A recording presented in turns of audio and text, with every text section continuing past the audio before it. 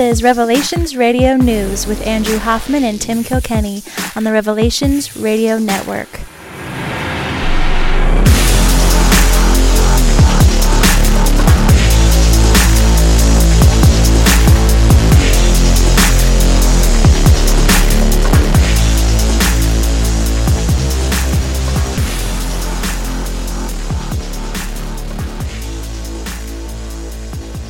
Podcasting to you from the soggy forests of Meadowdale, Washington, where I am hoping I have finished digging a trench in my yard for the last time. I am one of your hosts, and my name is Tim Kilkenny.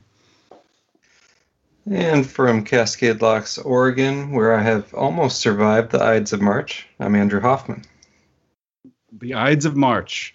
And then also on the call, we actually have a special guest, someone that we have not had on the show for a long time, but has been a special guest, I think 3 times or more, all the way back to show number 66 of Revelations Radio News. And that is the one and only James Corbett of CorbettReport.com.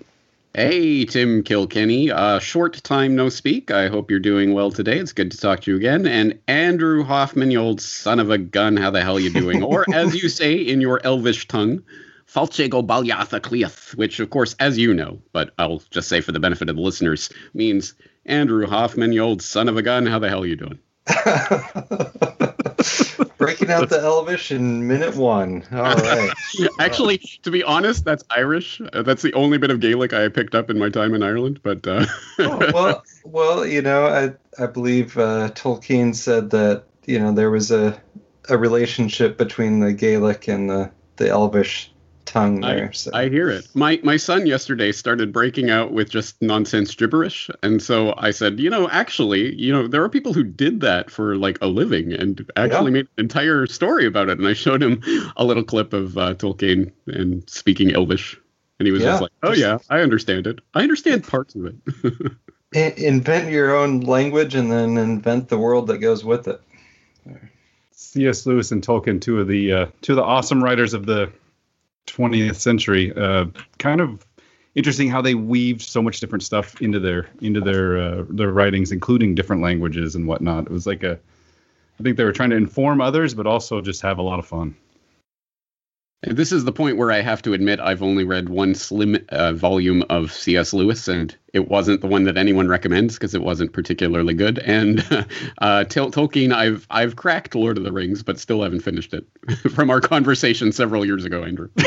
Well, it's I'm actually about halfway through reading it to my 7-year-old. So awesome! Kind of yeah, I've been thinking about breaking my 7-year-old into The Hobbit, but I didn't think about jumping right into Lord of the Rings. Well, we did The Hobbit first, so this has been a long. Wow. There's been some fits and starts, but it's been overall received pretty well. So the deal is she gets to watch the movies after we finish the book. So do you sing all the songs? No. In fact, I sometimes skip large portions of the song. Yeah, that's the part that I'm not looking forward to when we do get to Lord of the Rings. It's like, no, you just edit it. There's some older versions of English words in there that I don't really feel like explaining. Like, here's what it meant then, and here's what it means now. So I just kind of, on the fly, translate a bit, but You know what, guys? I'm just happy that I was able to bring a little bit of literary geek energy to the beginning of this podcast, as opposed to the endless iterations of the discussion of Pacific Northwest climate and local sports teams. Hey, how are the Seahawks doing today, guys? Well, that's part of the magic of the show is that even though Andrew and I are, good friends, we don't actually talk other than the podcast. So pretty much what you hear is us just kind of chatting with each other. Yes, it does come through, and I appreciate it. I even though it sometimes I'm like, I don't know if I need to know the weather in Oregon today. But. Yeah.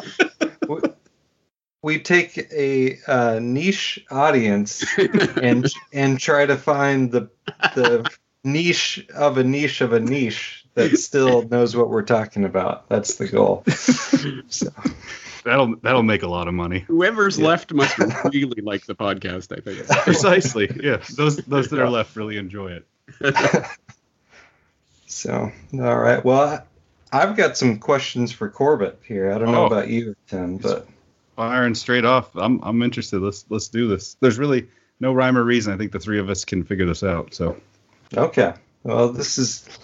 So I'm curious, kind of on the overall kind of mood in Japan, especially kind of a geopolitical attitude there, attitude towards China, kind of the, is there worry about escalating tensions either directly with China, or they're worried about, China and other countries? Is there any of that going on, or are people just kind of not at all worried about it?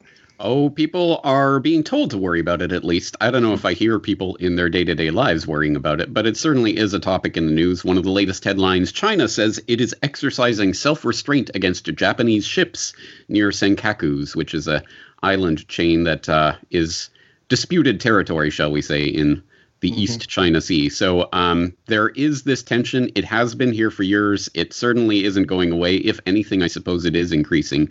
There's definitely, just on the broad sense, there's that kind of unease of China and its growing maritime/military might, and what that means for Japan and its relationship, Japan's relationship to the U.S., for example, under the U.S. security umbrella that was kind of thrown into a bit of chaos in the last 4 or 5 years of President Trump. And then, so what does that mean for Japan? And should Japan be altering its constitution to become a country that actually can have a military force again? Although, of course, they do have one. They just call it a self-defense force. But as people may or may not know, the Constitution, which was drafted up under the American administration post-war, actually forbids Japan from having a standing army, at least theoretically. So Japan has seen itself as a very pacifist nation. At least that's the way people like to think of themselves since the end of World War II. But I think that's being tested right now. And there's definitely that kind of, rising China, what are we going to do about it sort of thing. And I see that, in fact, Biden is picking up on something that Trump was apparently starting, which was called the Quad, which was, I believe, let me get this straight. It was Japan, India, U.S., and Australia, I believe, was the fourth member of the Quad, which is meant to be some sort of regional bulwark against China, and they're going to have deeper cooperation and essentially kind of, I don't know if it's anti-BRICS per se, but that kind of idea that these four will make up a type of grouping that will then start to have a deeper relationship in various ways. And one of the most important things is you don't call it the Asia Pacific anymore. No. Now in U.S. diploma speak, it's the Indo-Pacific. So they're trying to push this kind of idea. It's definitely in the zeitgeist right now. That is very interesting. Because one of the Trump foreign policy guys was Pompeo, and he's been around forever. He seemed to be one of the main war with China pushers, stopping just short of pushing for open warfare, but definitely kind of the, hey, China's the real enemy. Part of the Trump administration framing of Joe Biden was as compromised by China, which there's definitely evidence of that. But at the same time, those of us kind of caught in the middle, it's like, well, we don't want war with China, and we'd rather not have China and the CCP controlling our media, controlling our politicians, and pandemic response and everything else. So, that's kind of interesting because one thing, you went to Japan to teach English and have stayed how many years now? This is, I went here for 1 year. This is now 17. 17. So I went for 1 year to South Korea and stayed for 15 months. So not quite on the same scale, but one kind of interesting perspective I found staying there was that people in South Korea were far less worried about North Korea than people in the U.S. were. Yeah, that sounds about right. And it was just kind of like, oh, he's up there, he's crazy. But I did have someone tell me, we used to really want reunification, but we kind of see what's going on there now, and we're kind of like, maybe not. Maybe just they're kind of happy with the status quo, and definitely think they got the better end of the deal. Yeah. When that status quo ends, it's no doubt going to be extremely chaotic, and maybe that's part of the plan. But yes, how does North Korea collapse? I mean, not when or if, but how does it go about collapsing, and what does that look like? And does China step in?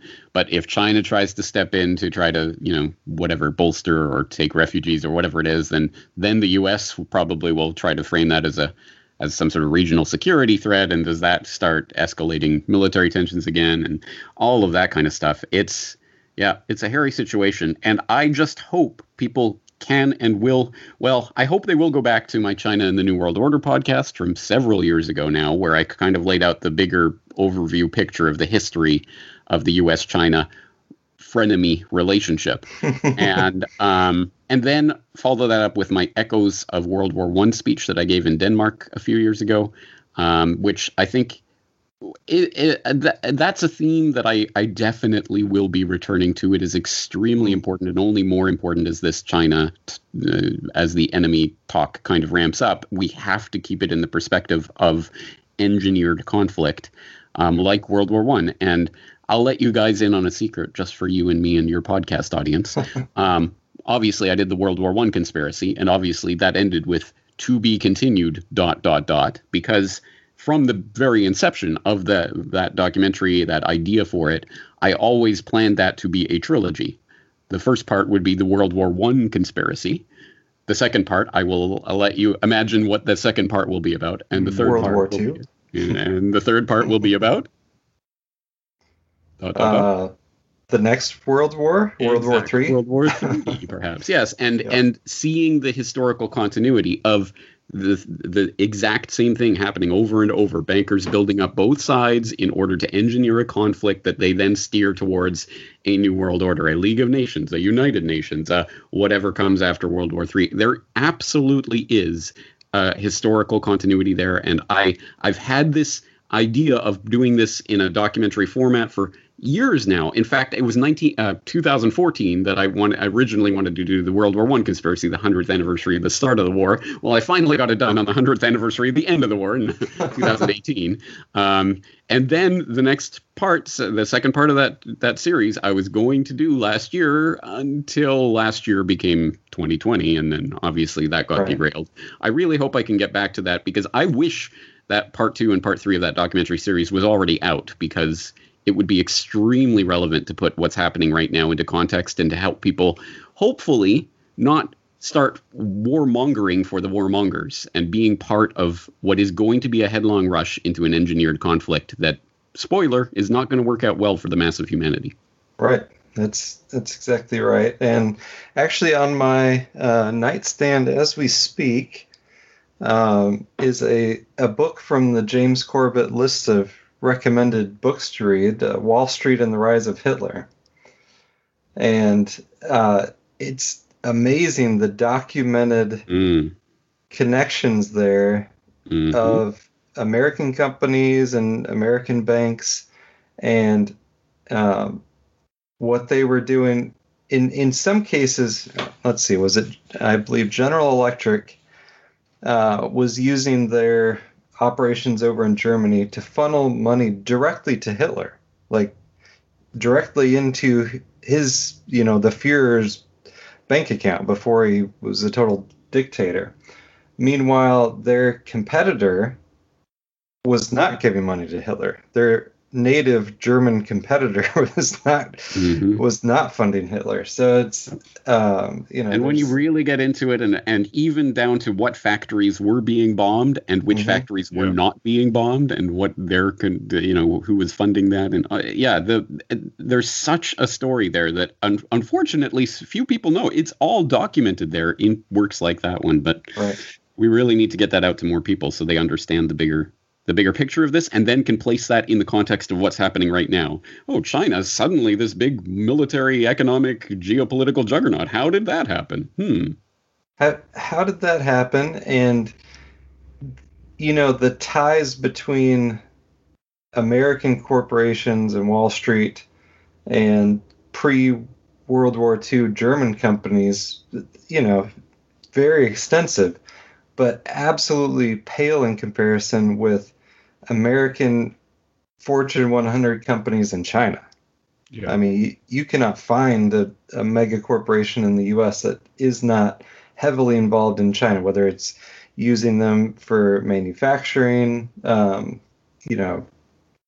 that's the main source, or just as a major market like Hollywood or anything else. But definitely something to keep an eye on, because it'll be interesting to see how we're sold the war propaganda after being fed the you don't have to worry about those guys. It's good business. Oh, it's good for you to have all your jobs sent over to China. That's exactly right. And let me add another thing to the research list for people who are interested in this subject. It's an article I wrote 7 years ago now, The Great Decoupling, How the West is Engineering Its Own Downfall, where I talked specifically about this. The Chinese industrial juggernaut did not just spring up overnight.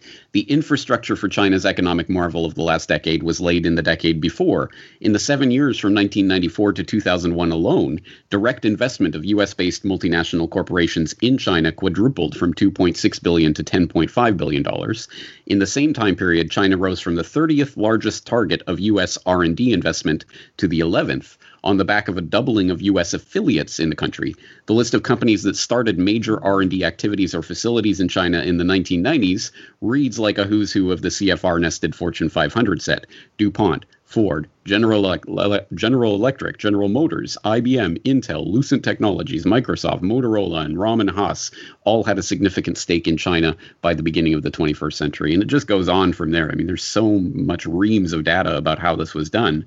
But then again, it's only portrayed in the nightly news as, oh, here's the new China, boogeyman that came out of nowhere, and they hate us for our freedoms. So everyone get angry. Well, and besides the corporate, well, I don't know if besides is the right word, but there's the direct government involvement. COVID-19 brought to you by, U.S. government involvement and funding for research projects in China, gain of function and everything else. And maybe point people, if they haven't checked them out already, to your early COVID stuff. I mean, you were putting stuff out that was either months ahead of anyone else, or people still haven't caught up to you for what you were putting out a year ago. Unfortunately so. And it's, again, I always come back to this. It's not like I'm some sort of crystal ball reader or something. It's just that it's obvious when you know where to look. And I feel, in a way, I guess, privileged to have been doing this work through the swine flu crisis, because that, in a way, was what we are living through right now. It's just that they didn't pull the trigger on it at that point. And potentially because they really couldn't have. I mean, think about that. In 2009, still, almost nobody had a smartphone at that point. I mean, it was not a thing. Apps and all of this, the digital immunity passports and all of the stuff they're talking about now really wouldn't have been possible until the last few years. And I think that's part of why I look at 2009, the swine flu pandemic hysteria, as sort of the trial balloons, getting ducks in a row, testing out things like the public health emergency of international concern that was in the international health regulations of 2006 that the WHO passed, and getting all the infrastructure for this in place. And so when I saw this coming, that in a way was an impediment to me, because in the first couple of months of 2020, when I saw this kind of, the talk ramping up about this, I thought, oh, here we go again. It's going to be another swine flu, another Ebola, another Zika. They're just they do this every few years and they get some sort of vaccine development money, but it'll go away. I was obviously wrong about it'll go away. I did not expect them to pull the trigger on it, and I did not expect the reaction from the public. That is really the most disappointing part of all of this. Yeah, it had all the earmarks of just being another virus, like the same thing that they repeated year after year after year. We're all going to die of Zika. We're all going to die of Ebola. We're all going to die of the swine flu. And it just turned into this bigger thing. Like you said, they pulled the trigger. Another thing, not just smartphones with the apps, but also connected technology, where, in 2009, you actually probably didn't have the infrastructure in place to have kids attend school from home. Yep. Or to have massive amounts of the population work from home. Like that just, it wasn't a thing. Like that was, DSL days. Broadband was just kind of coming around, but there wasn't a strong enough connection, especially not for like massive, video conferencing around the country. So, yet another reason. One thing I was going to touch back on that we kind of passed over is this last year. I don't know if it just felt to me more obvious, but I was kind of interested to hear both of your take on the ACE. It feels like it's never been more clear than the last year, 2020, where we are under asymmetric warfare from China. China is perpetrating asymmetric warfare on this country in like almost every facet of life. And I feel like it was a slow boil, slowly we got there. Even back to your work where you talked about, James, where you talked about Rockefeller's quote saying that the Chinese experiment is the greatest, accomplishment of the 20th century, which kind of, like you said, it was a kind of a waypointer that shows us, hey, this is the direction things are going. And so maybe I should have been more aware of it. But something happened in 2020 where like all the pieces fit together. And it was like, oh, my gosh, everywhere I look. And I'm not saying China is the root of all evil in the United States, but in 2020, it just became very obvious, at least to me, and I was wondering if you guys thought the same, or if it was just, or if it is more blatant, that China is kind of playing a major role in. It almost feels like COVID is kind of engineered to bring other countries around the world down and their economies down so that China can kind of rise from the ashes and be the de facto leader. So anyway, thoughts on that, guys? Do you think that it was more obvious last year, or is it just me finally waking up and noticing that this has kind of been going on the whole time? Andrew, what do you think? Well, I think China's definitely more top of mind than in the past, but it has been going on for a long time, and right. You've, especially like we talked about, the integration of American corporations really aren't American corporations anymore. They're far more based in China, and I would say also, CCP / New World Order is more of the driving entity. Chinese people trying to make a living and like, hey, I'm making a few bucks in a factory. It's better than starving to death. It's obviously not their fault, but there's definitely been a shift, and they're not quite ready to say like, hey, China's the enemy, time to go to war now. But you could see them laying the foundation for it. Here's the way that I picture what's going on right now. I think we have been given, on purpose, obviously, a false map of the terrain that we find ourselves on, a false playing field, as it were, for the game that we are being asked to play. And the way that I envision this is that we are being asked to look at this 2D board. Here's the world, and here's these nation states, and here they are warring against each other. And look at what the Chinese are doing in America, or things along those lines. But I think that is a false template. I think what we are actually playing is 3D chess. And I know this is a much abused notion in recent years with memes of Trump, the 17-dimensional chess master or whatever. But I think there is a reality to that I have tried to express. In fact, I believe I first mentioned it in my China and the New World Order podcast several years ago. So I was before all the Trump meme stuff.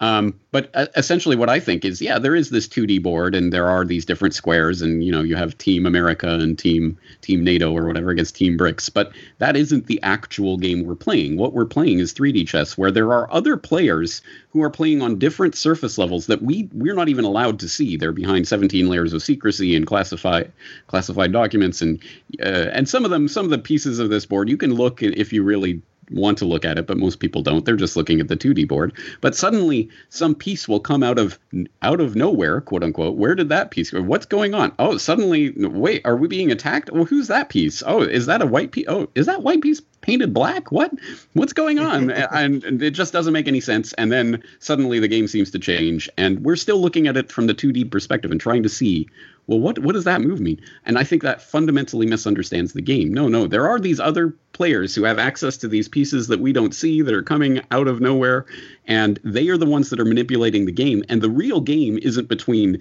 this square and this square on the 2D board.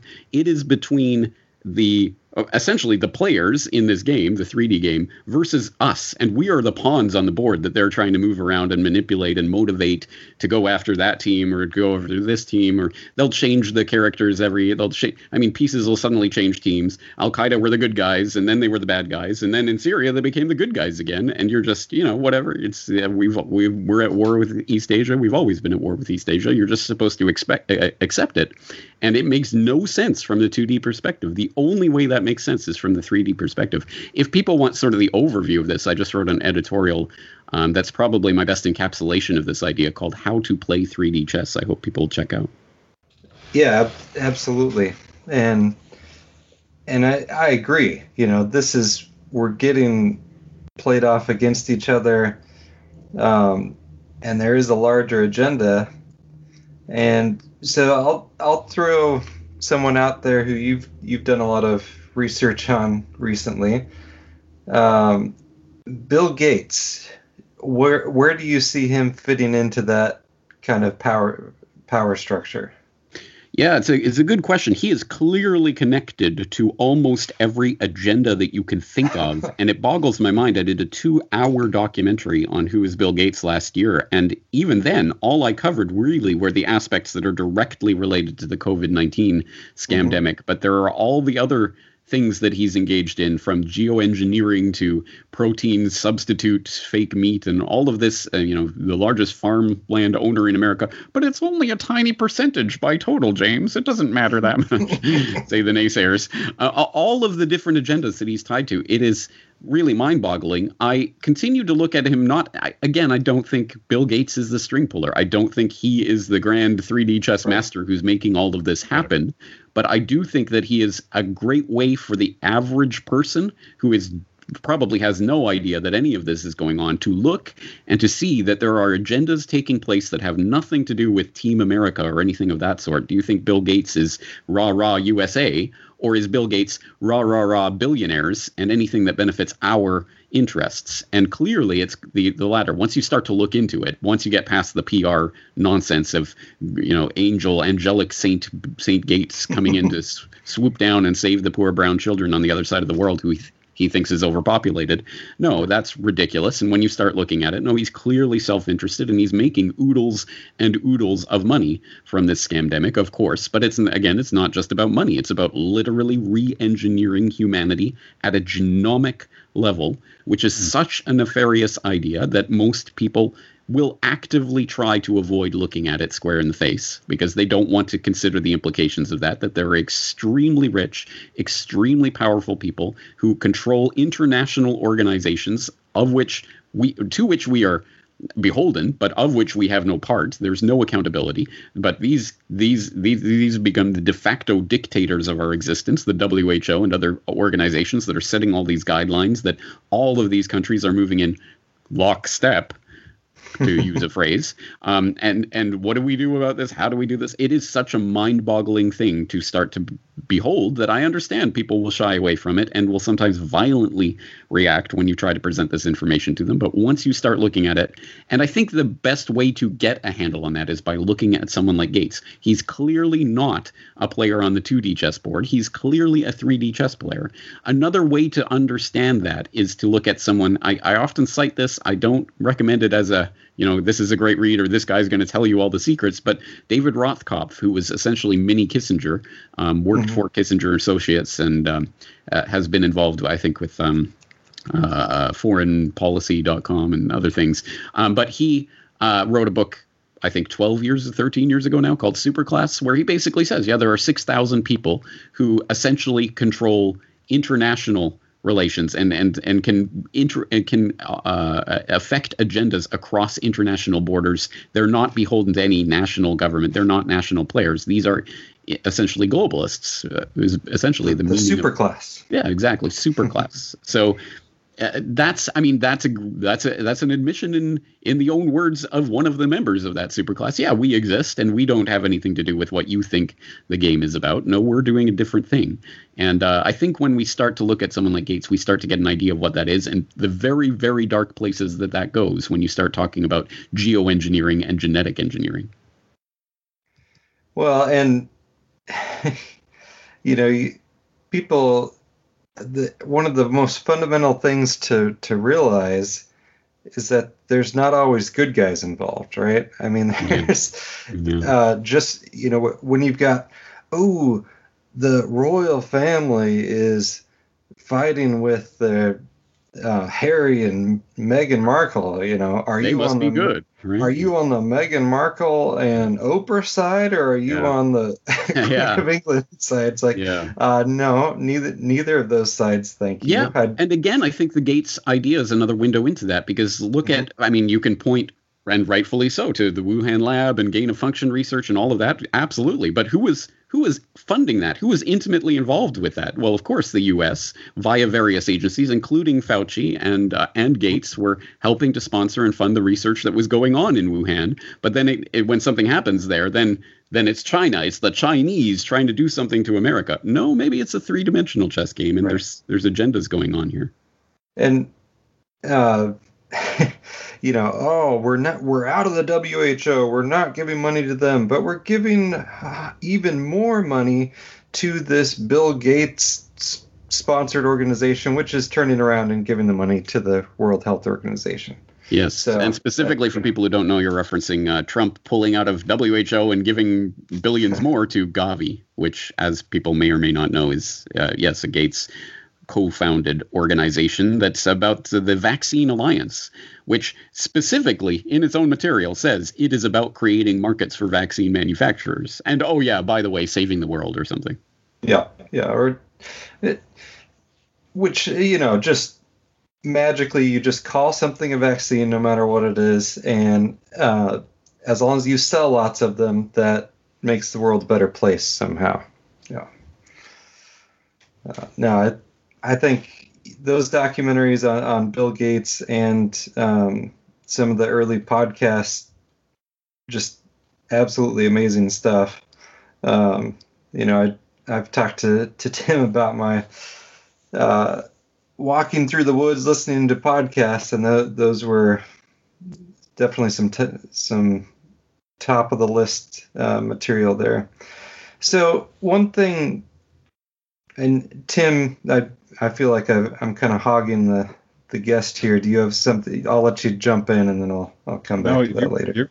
You're fine. What do you got? So I can jump in. Make no worries, guys. I'll interrupt one of you and start blabbering on at some point. No, go ahead.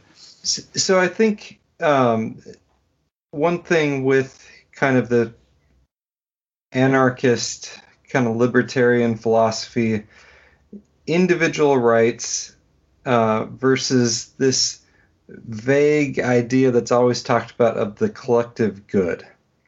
And I think that at a philosophical level, it's really important that people figure out, where does the value of a human life come from?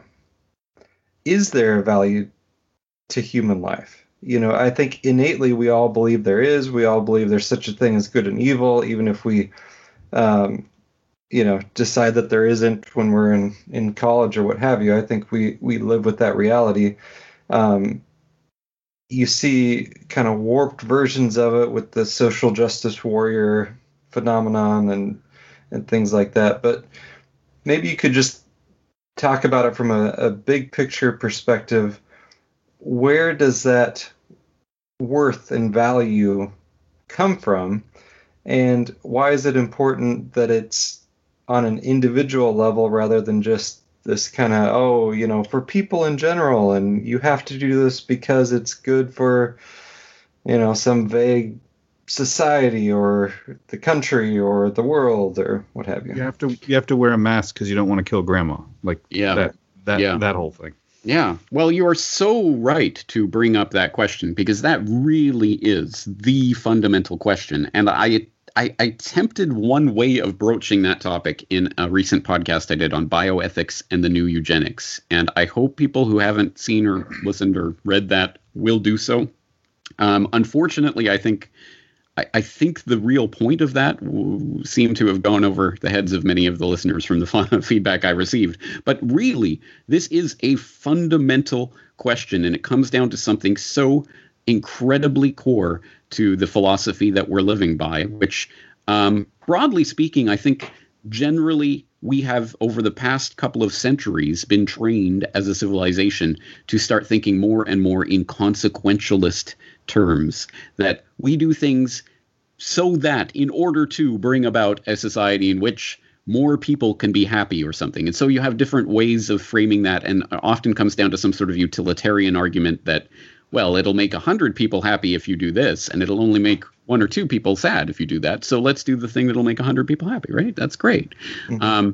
And we've been trained to sort of accept that almost as a default, to the point where, yes, we risk really losing the fundamental principles. And even why do we need fundamental principles that cannot be compromised and should not be compromised? Do they exist? And what are they? And how do we know them? And these, of course, have been the central tenets of moral philosophy, ethical philosophy for millennia.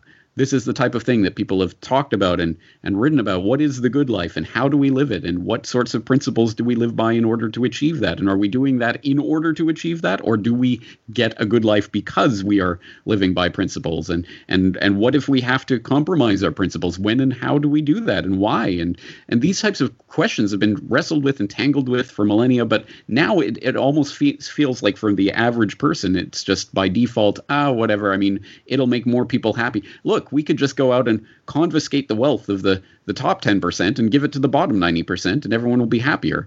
And those types of things. Well, it seems on a first glance, well, that seems logical. Shouldn't we do that? I don't know. Why not?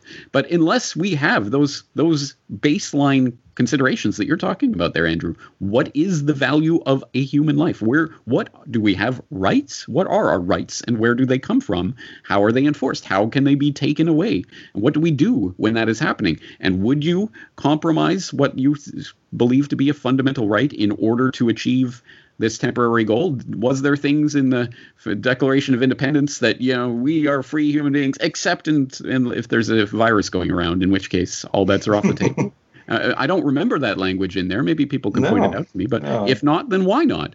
Maybe we should have that language in there. At any rate, I would just like that to be a conscious consideration that people are making. If people come to a different ethical philosophy than I do, then that, I'm prepared to allow that to happen. But I at least want people to make that conscious and to think about these things and really question why we are being told certain things and why we go along with them.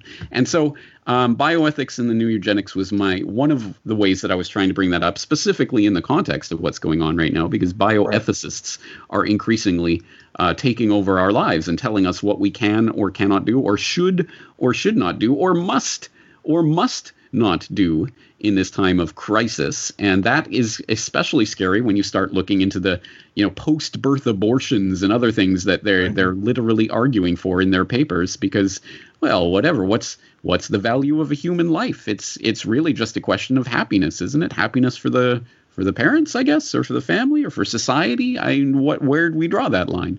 Another thing that I'll direct people to is an article I wrote recently called "They Know What You Are. Now They're Haggling Over the Price," which, again, I think tries to come to this fundamental question about our fundamental principles and what are they. And it opens with, it's an old joke. Sometimes people say it was Winston Churchill. Sometimes people say it was Mark Twain. So it's been attributed to a bunch of people. There's no proof that it actually happened. But anyway, the joke is that there's this wealthy man talking to a famous actress, and he asks her if she would sleep with a stranger for $1 million. And she says, yes. And then he inquires if she'd do the same for $5, and she's offended. $5? What kind of woman do you think I am? And he says, well, we've already established that. Now we're just haggling over the price. And I know that joke triggers certain people because whatever, all sorts of moral considerations and whatever. But the point of that joke is if she is offended by the consideration that she is a prostitute for her action, well, then she should consider, well, if all you're doing is saying there's a certain line over which I will do that. And that's your own moral consideration, whatever, you come to terms with that and what that is. But that does mean that you will prostitute yourself for the right price, right? So that is the question. Will you prostitute yourself for the right price, whether that comes to whatever, taking the vaccine or whatever it is? I mean, there's a million ways we can frame that. But unfortunately, again, most people just go along to get along, don't think about these things, and will just kind of by default fall into this consequentialist ethical philosophy that is being used, I think, to engineer humanity in a certain direction. And we get sucked into arguing it on their terms, right? Where it's like, well, masks don't work, or vaccines are risky and do more harm than good. It's like, well, I'm into all those arguments. I'm absolutely guilty of going into the exact same arguments. But the larger point is, you have no right to tell me whether to wear a mask or not. Right. And exactly. You have no right to tell me not to take a vaccine. That's the point I've really tried to stress a couple of times. I did a walk and talk about what no one is saying about the corona crisis way back, I think in April of last year or late March, in which I said, this isn't about this particular virus and the mechanics of it. It is about the principle that they're trying to bring in. If there's an infectious contagion going around, then you are obligated to shut yourself in the home and do whatever they say. Or do you think you have the fundamental right to go out and other people, of course, have the fundamental right to protect themselves in whatever way they feel fit? They can lock themselves in a hermetically sealed bubble and never come out for the rest of their natural lives, which probably won't be long if it's truly hermetically sealed. But anyway, you can do whatever you want to protect yourself, but you cannot force other people to do things in order to protect you or your perceived from a perceived threat. That is the fundamental question. And yes, I agree. Of course, we should talk about masks and are they effective and all of that, but that isn't the fundamental point. But that's the point that we're being fed, right? Instead of like you guys were just talking about, instead of the moral implications and the bigger questions of what is the value of a human life, where does the human life start, what is the value of the herd immunity and things like this that you are thinking about, Andrew's thinking about, I'm thinking about, there are people out there who are thinking about it. There's not enough. And on top of that, what they've done is they've dumbed down that conversation all the way to the point of you have to wear a mask, you have to get the vaccine, but also, having arguments over gender. Should a person who's gender reassigned be going into sports? Should they be able to use this bathroom? Should there be public money allocated to this so that a gender neutral bathroom? And it's like they've taken this thought process or, something that we should as humans, in the world be considering all the time and dumbed it down to such a base level.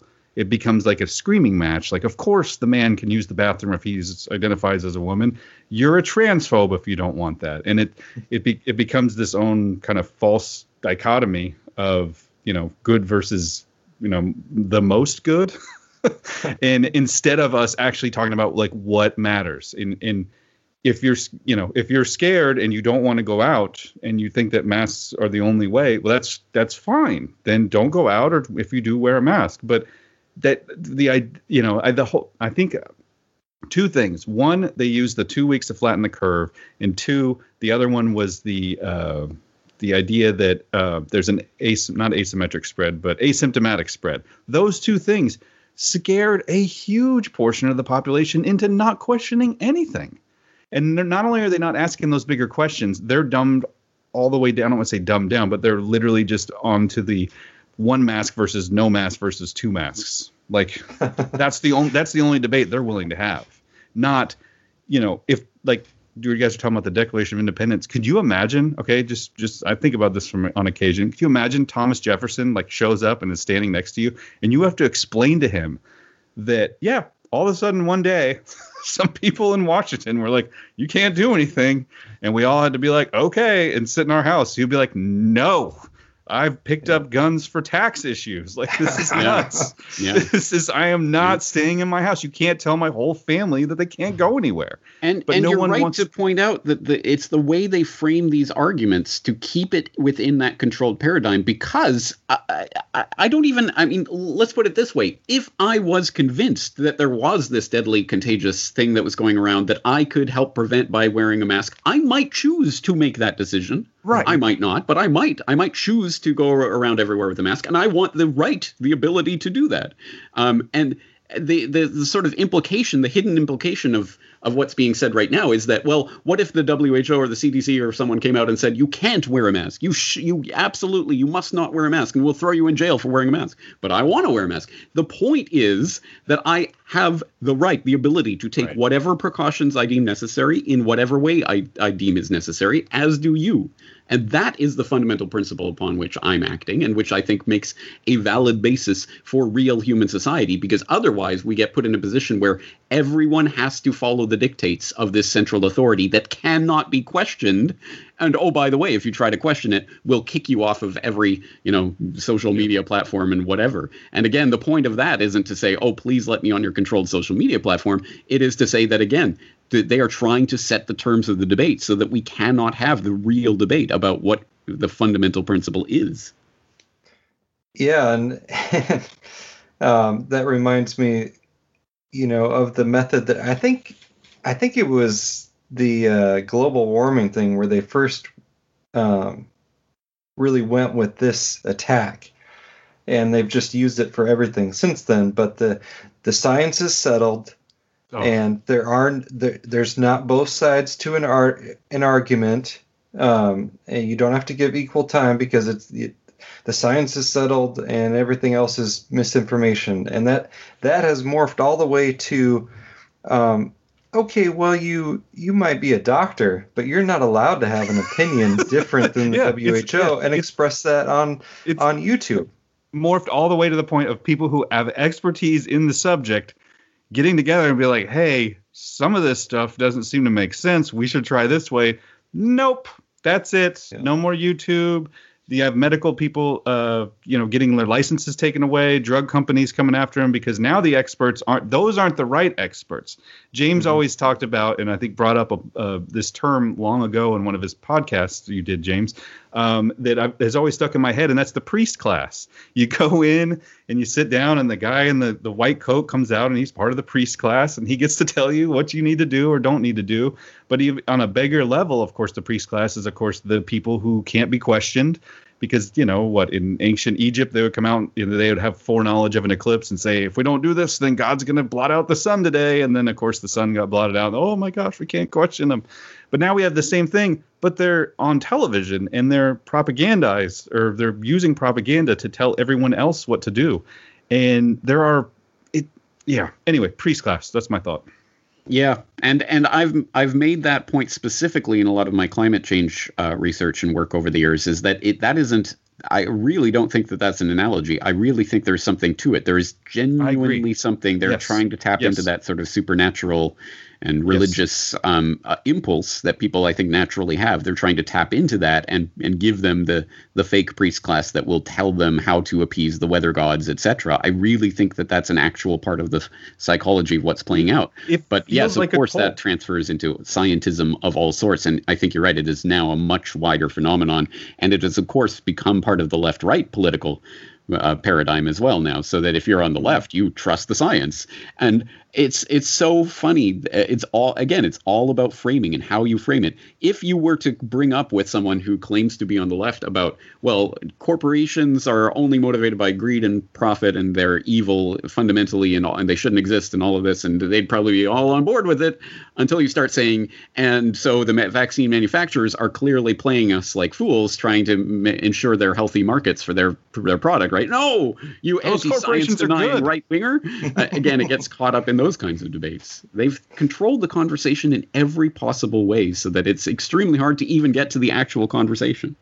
100%. I actually I can give a perfect example of that. I met with an old friend that I hadn't seen in months, and we were in the car together, and he was wearing a mask. And so I was like, do I have to wear a mask? And so I just kind of said, hey, what's up with the mask? He's like, do you not want to wear one? I was like, no, I don't want to wear one. And he said, okay, well, I'll take mine off. And I said, and I was just like, okay, what's going to happen next? Because it was just this weird moment. And he just says, so, yeah, I mean, I just wear masks for other people's comfort because, you know, I'm not sick, but I know that other people could get sick. And so it doesn't really do anything. I just wear it for other people's comfort so that they feel better. And I was like, oh, that's interesting. Yeah, I definitely don't do that. And he goes, well, I don't know if you're a Democrat or Republican or who you voted for, but I voted for Trump in. I think that, you know, some of this stuff is real because there are people that are dying. But then I also think that it's not real because it's a little bit overblown. And I just looked at him and I was like, hey, can we just stop and like marvel at what was just happened? Like we actually just tied on to and he started laughing. I was like, dude, you told me you weren't going to you only wore a mask because other people were going to be comforted by that. Hey, that's cool. I understand what you're doing there. But then you had to go tell me what political affiliation you were part of in order to tell me about what you thought about the supposed pandemic. I was like, that is insane. And he just started laughing. He's like, it is insane, isn't it? It's like, we've all built up these constructs. And it's like, well, if they're not wearing a mask, they're probably some Republican who voted for Trump and believes in guns and doesn't believe in science. Or if they are wearing a mask, they're a good little citizen and they're doing the right thing. And they do believe in helping the greater good. It's like, how did we get here? It's kind of insane. Yeah, and that's actually another thing I wanted to bring up with James. It feels like politics has taken over everything in the U.S. Yeah. And I'm curious as to what that's like in Japan and other parts of the world, because one thing that surprised me when I went to Korea is that people actually cared about the U.S. presidential election. And I was kind of like, well, why is that the first question you're asking me is who I'm voting for, Obama or McCain? Like who, you know, what do you care? But it's kind of like this worldwide reality show of U.S. politics. And it is sick, and it's really sick here in the U.S. But. Yeah, well, I guess in a sense, that's a good thing about being should I use the dirty word, anarchist, a non-statist in a country like Japan, is that the Japanese people have found a way to essentially remove politics from polite conversation, but not really in a good way, I guess. It's just that there is essentially one ruling party here in the Japanese parliament. It is the habitual ruling party that's been in power almost the entirety of the post-war era. And that party, essentially, it's just a question of who is going to be the leader of that party will be the prime minister of Japan, essentially. There's really there's no talk about anything different, except for a brief period. I believe it was pre-Fukushima, wasn't it? There was a brief period where the opposition party, the perpetual opposition party, actually got into power for like a year or a year and a half, 2 years, something like that, but eventually fell apart and went back to the traditional ruling party. And so everyone can breathe the sigh of relief and not really have to discuss the partisan politics aspect of anything. It's just a question of whether this particular leader of the party is doing a good job or not. And so in a sense, yeah, I mean, the polarization that clearly exists in the U.S. and which I see when I look back in my home Canada, there's clearly a lot of polarization that's taken place even since in the 17 years I've been absent. But that doesn't exist here in Japan. There are, unfortunately, I mean, it's not like this is some sort of stateless paradise. Quite the opposite, obviously. This is a country that, it was actually credit where credit's due. I seem to recall, like way back in 2007, maybe 2007, 2008, when I first called into the Alex Jones show, Like when it must have been 2007. It was when the website was brand new. And I remember talking to him a little bit, and he asked me, oh, what's it like there in Japan? And I said something like, well, I love my Japanese friends here, but, questioning authority is not something the Japanese are known for. And he said, yeah, it's the imperial conditioning that the Japanese have been under for millennia. And that rung a bell. That really struck a chord. At this point, there are some fringe crazies who genuinely believe that the emperor is a god, and all of that kind of nonsense. But most people, I think, they don't even know or care that much about the royal family here. But that imperial conditioning, that there is this inherent order to society, and there are people who will rule and there are the ruled. And that, I think, is deep within the Japanese society in a way that's probably, it's unlikely to change anytime soon. That's kind of just the way the order is. And that you can see that from the pre-World War II to post-World War II transition era, where pre-World War II was explicitly imperial, the imperial Japanese government and the imperial army and all of that.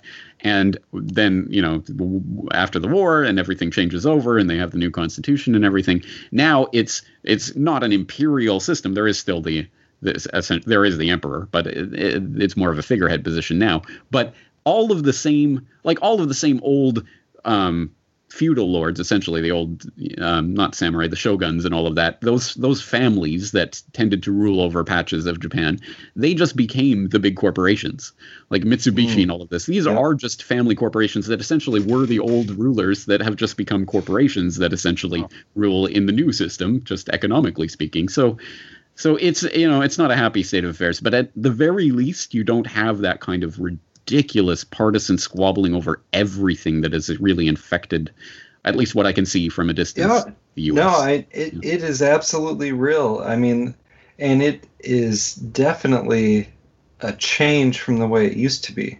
There used to be it wasn't even really a joke. It's like, you don't talk about politics or religion, right? And you could realistically see a man who was a Republican and a woman who was a Democrat getting married and raising a family and being okay. And now it's like, you're not even allowed to, if you're a conservative at the wrong company, you'd better keep your mouth shut, or they're going to get rid of you. It's gotten to the point, much less, make friends with someone of a different political perspective. That's crazy. And it's really sad, because no one cares less about people than politicians. And yet people have decided, this is what I'm going to wrap my self-worth into, is the political teams. I just got an email this morning from someone who said they heard about what was happening with Patreon, and they were sorry about that, so they were going to support me over via PayPal. And they said they specifically said, I'm a communist, not a libertarian, but you are one of the few people who cites their sources and I know is trustworthy. You really believe what you're saying and what you're doing, and so I want to support that. There are very few people like that out there.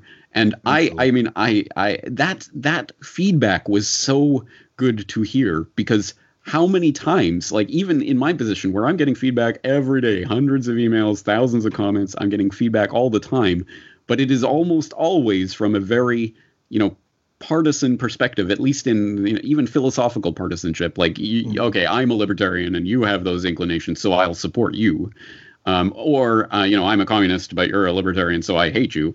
It's always from that perspective. It's so seldom that you see someone saying, I disagree with you, but I respect what you're doing. That is so good to hear that still exists. And it shouldn't be. It should not be in that state where that's such a weird thing to hear. And that's, and you've been doing that since day one. The alternative media, and I'll say,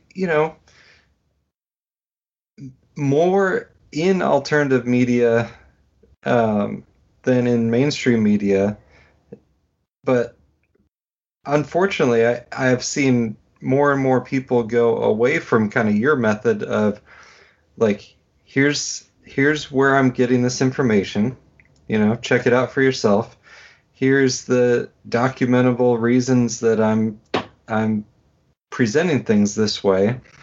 Go ahead and do your own research. And there's, on the alternative media side now, there's just this, hey, there's this secret Friday, source, you know, and we talked about it with the QAnon thing and what have you, but there's just the idea of this secret government source, and it's the alternative media version of the New York Times, where they're like, the anonymous administration source says X, Y, Z, and they just put out the talking points that are supposed to be out there. So,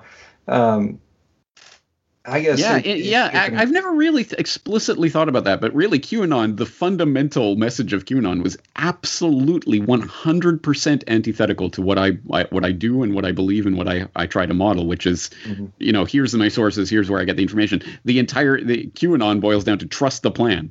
Yeah. Trust the plan. And future proves past and all this stuff. Like, we're not going to say, just trust. There are people with this knowledge that are giving it to you for some reason on the internet anonymously, and just trust it. I remember I turned somebody onto your website, the Corbett Report, of course, and they actually came back and said, "Yeah, I don't believe this guy's disinfo. I don't believe it." I was like, "Okay, why?" And his sources are too good. He sources too much stuff. He doesn't have And I was like, "Wait, what?" And he goes, "No, it's insane. There's no way there's one person doing that. That's the government operation. Somebody else is sorting all this stuff." And I'm just like, I thought to myself, like, you know what? That is not an uncommon criticism. I have found my greatest critics generally say, "There's no way you do this yourself. You couldn't possibly do." And I get it. I mean, incredulity, whatever. You don't know. And even you and Andrew, you guys don't know. But I know I do this work myself. I know it is possible. So to hear that, it is truly the greatest compliment I can receive. Yeah. Well, and it's funny too. It's like, hey, just because you can't do it or won't do it or don't have the ability to do it or don't have an interest in doing it doesn't mean there's somebody out there. There isn't somebody out there who can do it. It's quite possible there's another human being on the planet who can do this thing that you say that it takes a government or a government agency to run. Yeah. But I guess it just kind of saddens me that people, you know, they can have some great sources and really in-depth information, and if they hear something that's in the kind of same vein, like same flavor, but it's from a secret source or it's kind of, you know, mystical in some way, that's what they'll spread all around. Oh, exactly right. Yep, absolutely. In fact, again, I'll let you in on a little secret. I'm working on a podcast that hopefully next week. Anyway, we'll see. That essentially is going to play on that. I'm going to pretend to have the secret plan for the Biden administration. It's super secret, guys, and actually, it's completely openly available information. But I lured you in by telling you it's a big secret, and that because people are so drawn to that. If it's not some sort of secret, classified, trust some anonymous source, they're not interested. It's just a game. It's just entertainment for these people. Yeah, well, and if you read stuff on propaganda, you know, Elul and even Bernays, they talk about how the group of people that you have to get on board is not they're not most worried about propagandizing the common man. It's the influencers, and it's the journalists, it's the people in government, you know, like 1984, the party is the most propagandized group that you have to control, and then they control everyone else, everyone that listens to them, and you know, it's just kind of sick how well that works, I guess.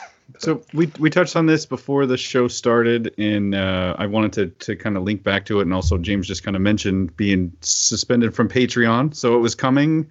You're suspended from Patreon. It's all done. No more. Not going to do this. And then YouTube. At this moment, James, you still have a YouTube channel, or? At this moment, as we're recording this, yes, but that could change anytime. I have received 2 strikes for COVID misinformation, which generally they will just take down the video and they will say there was misinformation in it that goes against WHO guidelines. They don't say specifically what or anything like that, but they say, now you have a strike. I've had several videos taken down and 2 strikes. And this, so the last strike meant that I was unable to post or do anything to my account for 2 weeks. The 3rd strike means they will take it down for good. And so a lot of people are saying that I should preserve the channel and just not post there or blah, blah, blah. But that is not what I'm going to do. I'm going to continue posting my information absolutely as usual. I'm not going to self-censor in any way. And if YouTube is going to take down my channel as a result of that, I think that reflects on YouTube.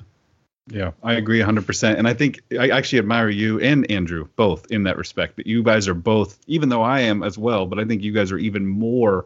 I'm just going to do what's right and let the chips fall where they may. And I really respect that approach.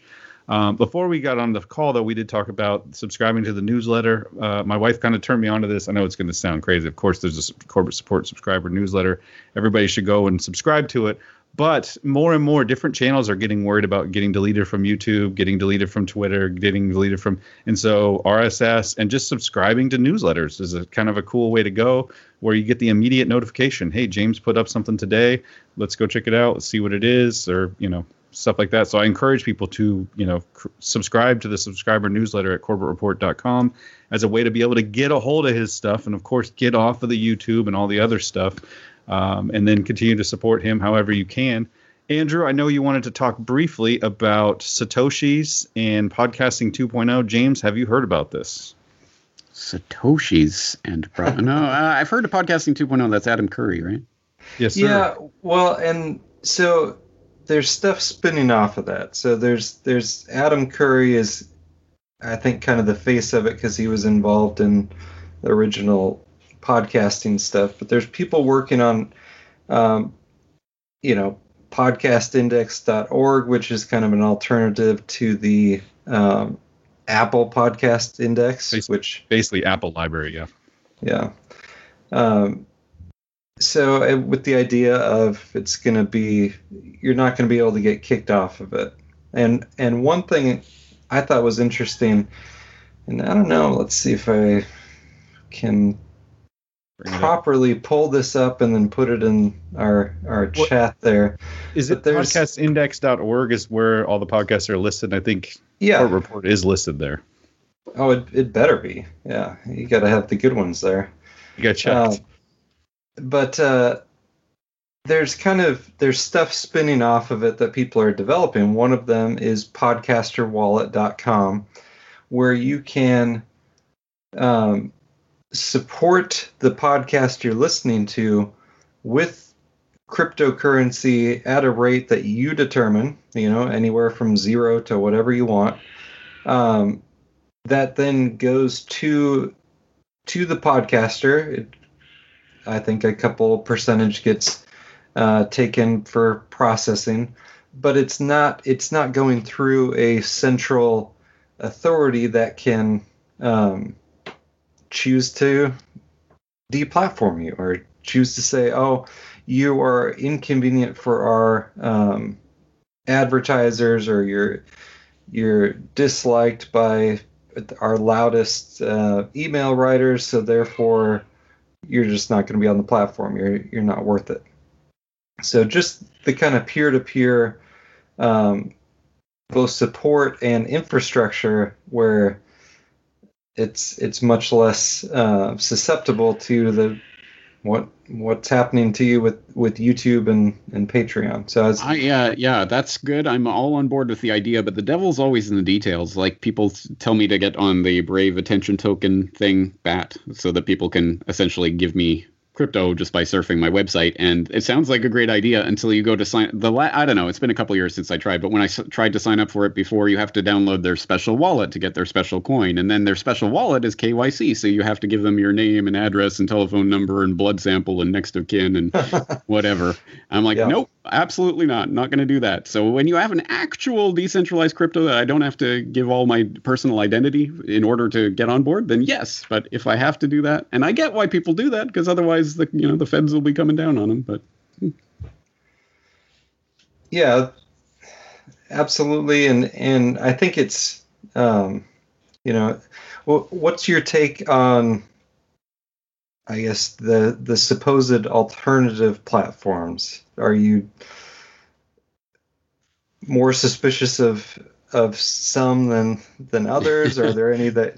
Yeah, well, look, the answer to what's happening with regards to the censorship on these centralized controlled platforms is not to go into another centralized controlled platform. But don't worry, guys, the good guys control this one. Yes, I mean, I think we've seen... So not Parler. Yeah, exactly. We've seen how that plays out, even if intentions were good, let alone can you imagine if people had ill intentions. So the real answer is going to be fundamentally different architecture. It is going to be true decentralization. We're not there yet. And most people, I think, are not even beginning to wrap their heads around what that means or how that looks. But hopefully we can lead people along in the right direction. And hopefully we can get to the point where it truly will be that idea that you're talking about there, like supporting someone through some sort of, instant coin payment that doesn't go through any central bank or any actor that can censor it. That is the idea for the future. We can have uncensorable domains. We can have things that are hosted on IPFS, so there's no central server to take them down. We can start building that up, but that will never work unless people are motivated to do it, and they'll never be motivated to do it unless they understand why they need that. And so, in a sense, I mean, I don't know, if you wanted to look at it from some sort of problem, reaction, solution perspective, then hey, it's a great thing that all this wave of censorship is taking place. So at least people know, oh yeah, we are in the Library of Alexandria and it is on fire. Oh, well, maybe we should do something about that. And hopefully people will start to think about the deeper meaning of this and how it is acting and how they can counteract that. Because if we don't, again, if we just stumble into the next controlled paradigm and the next controlled paradigm, in times past, I would say, well, eventually people will start to, wake up and they'll see through this. But we don't have that kind of, generational span of time before things start getting really, really bad in nightmarish ways, to the point where we will look back on 2021 as the good old days. Remember when we just had to put on a mask to go out instead of, whatever else is coming. So, let's use this time now to think smarter, not harder, about how to get around what censorship is, how it takes place, and how we actually counteract it. Yeah, when everybody was talking about go to Parler, go to Telegram, go to this social media, go to that social media, it's like, I think you might be missing the point. The point is not to leave and go to another one. But have you heard of Mastodon? Yeah, I have. I'm not on it, but maybe I should be. I don't want to be on social media at all, to be honest. No, I totally. But I get the idea. I totally understand that, and I agree. But Mastodon is But here's a different one. Are you ready for the pitch? No, I'm just kidding. It is interesting though, in that you create your own social network. So you Fediverse. In fact, it's not just Mastodon. There's lots of different affiliated ones that you can kind of. There's different flavors of it, and you get to set it up, and you control the permissions and all of that. So yes, that's more of the vision, I think. Yeah, and theoretically, you could set up for just like, everybody wants to get on Facebook because that's where their grandma can see what the kids are doing. You could actually just make like a family Mastodon, and everybody could just log on and see what's going on with the family there. But anyway, it is an idea for a solution. Anything else that we need to cover, James? I know that we had kind of a hard stop coming up, so I got to get going. But let me just clarify, because even my subscribers have problems with this. I should clarify that you mentioned earlier the subscriber newsletter. Sometimes people get confused. There is a free email update service. You don't have to be a subscriber. Like, you don't have to be a paying member of the website for the free email update. That's on the sidebar. I think it is functioning now. I've been having some problems with it. I'm trying to sort them out. So I just subscribed 2 days ago, and I got notified in my email inbox. Good. I'm already subscribed to most of your feeds, so awesome. I find it usually that way, but it actually did come through recently. So. Right. So I just want to clarify, if you want the daily email update, you can sign up on the sidebar, or you can go to follow.it/the-Corbett-report, I think is the actual link. But anyway, that's how you get the daily email update. If you want the subscriber newsletter, which is really just my subscriber editorial, which, by the way, is always up for free anyway. Usually I post it to minds.com. But anyway, you don't have to pay in order to receive that. So essentially, you're paying for a recommended listening, viewing, and reading every week. And sometimes I even throw in a link to Revelations Radio News because you guys do good work. And you can comment on the website. Those are the only things you get. Essentially, paying me is really only if you support the work. That's what it's about. It's not for super secret access to any sort of special group or anything. So if you're interested in just receiving updates, just sign up for that free email update or use the RSS feeds. As I've been stressing lately, it kind of boggles my mind that people don't know about RSS, or you don't need a podcast index, really. You can just actually subscribe directly to RSS feeds on people's sites if they know about and maintain RSS feeds. I think that's we should re-normalize that, because we had to be denormalized from RSS being the standard 10, 15 years ago to being, what's RSS at this point? That's a crying shame. That was, and then that really reared its ugly head when Alex Jones got deplatformed or whatever. He was taken out of the Apple Podcast Index, and I legit, literally went to the website, copied the RSS feed, added it to the same app that I listen to all my podcasts on, and that was it. Yeah, done. Yeah, exactly. It don't need any Apple Store of any sort. Yeah, exactly. Yeah. Wasn't needed at all. Any last thought? How about some words of wisdom from Andrew Hoffman to wrap this show up? No. I wait for this. I live for this. Come on. No. Yes. Oh, I really should have. I prepared questions. I should get credit for that. But I once again always forget my words of wisdom. Yeah. Better off the cuff. Come on, you got to do it. Oh. I've got some. Yes, right. Please. Fair enough. This is my words of wisdom. You're not speaking gibberish. You're inventing a new language. Oh, nice. Which apparently you can make a whole career out of. Exactly. Hey, you can become a legend. Go for it. Well, as always, absolute pleasure to speak with you, James. It's like talking to an old friend. I always look forward to it. And keep up the awesome work. Everybody, if you don't know who James Corbett is, then shame on you. If you do, go to corbettreport.com. Please support his work. Don't do it through Patreon. Do it through whatever subscription payments methods are available there. Subscribe. Pay for the subscriber-only newsletter. Do all those things. It is I don't want to say infinite, but a very large source of all kinds of really cool podcasts and information. In Danny Castellaro, Requiem for the Suicided, some of those, Promise Software, some of these huge things that kind of really formed our worldview on this show came from, the Corbett Report. So I do require. You require you to go to my website. What am I saying? You are literally encouraged.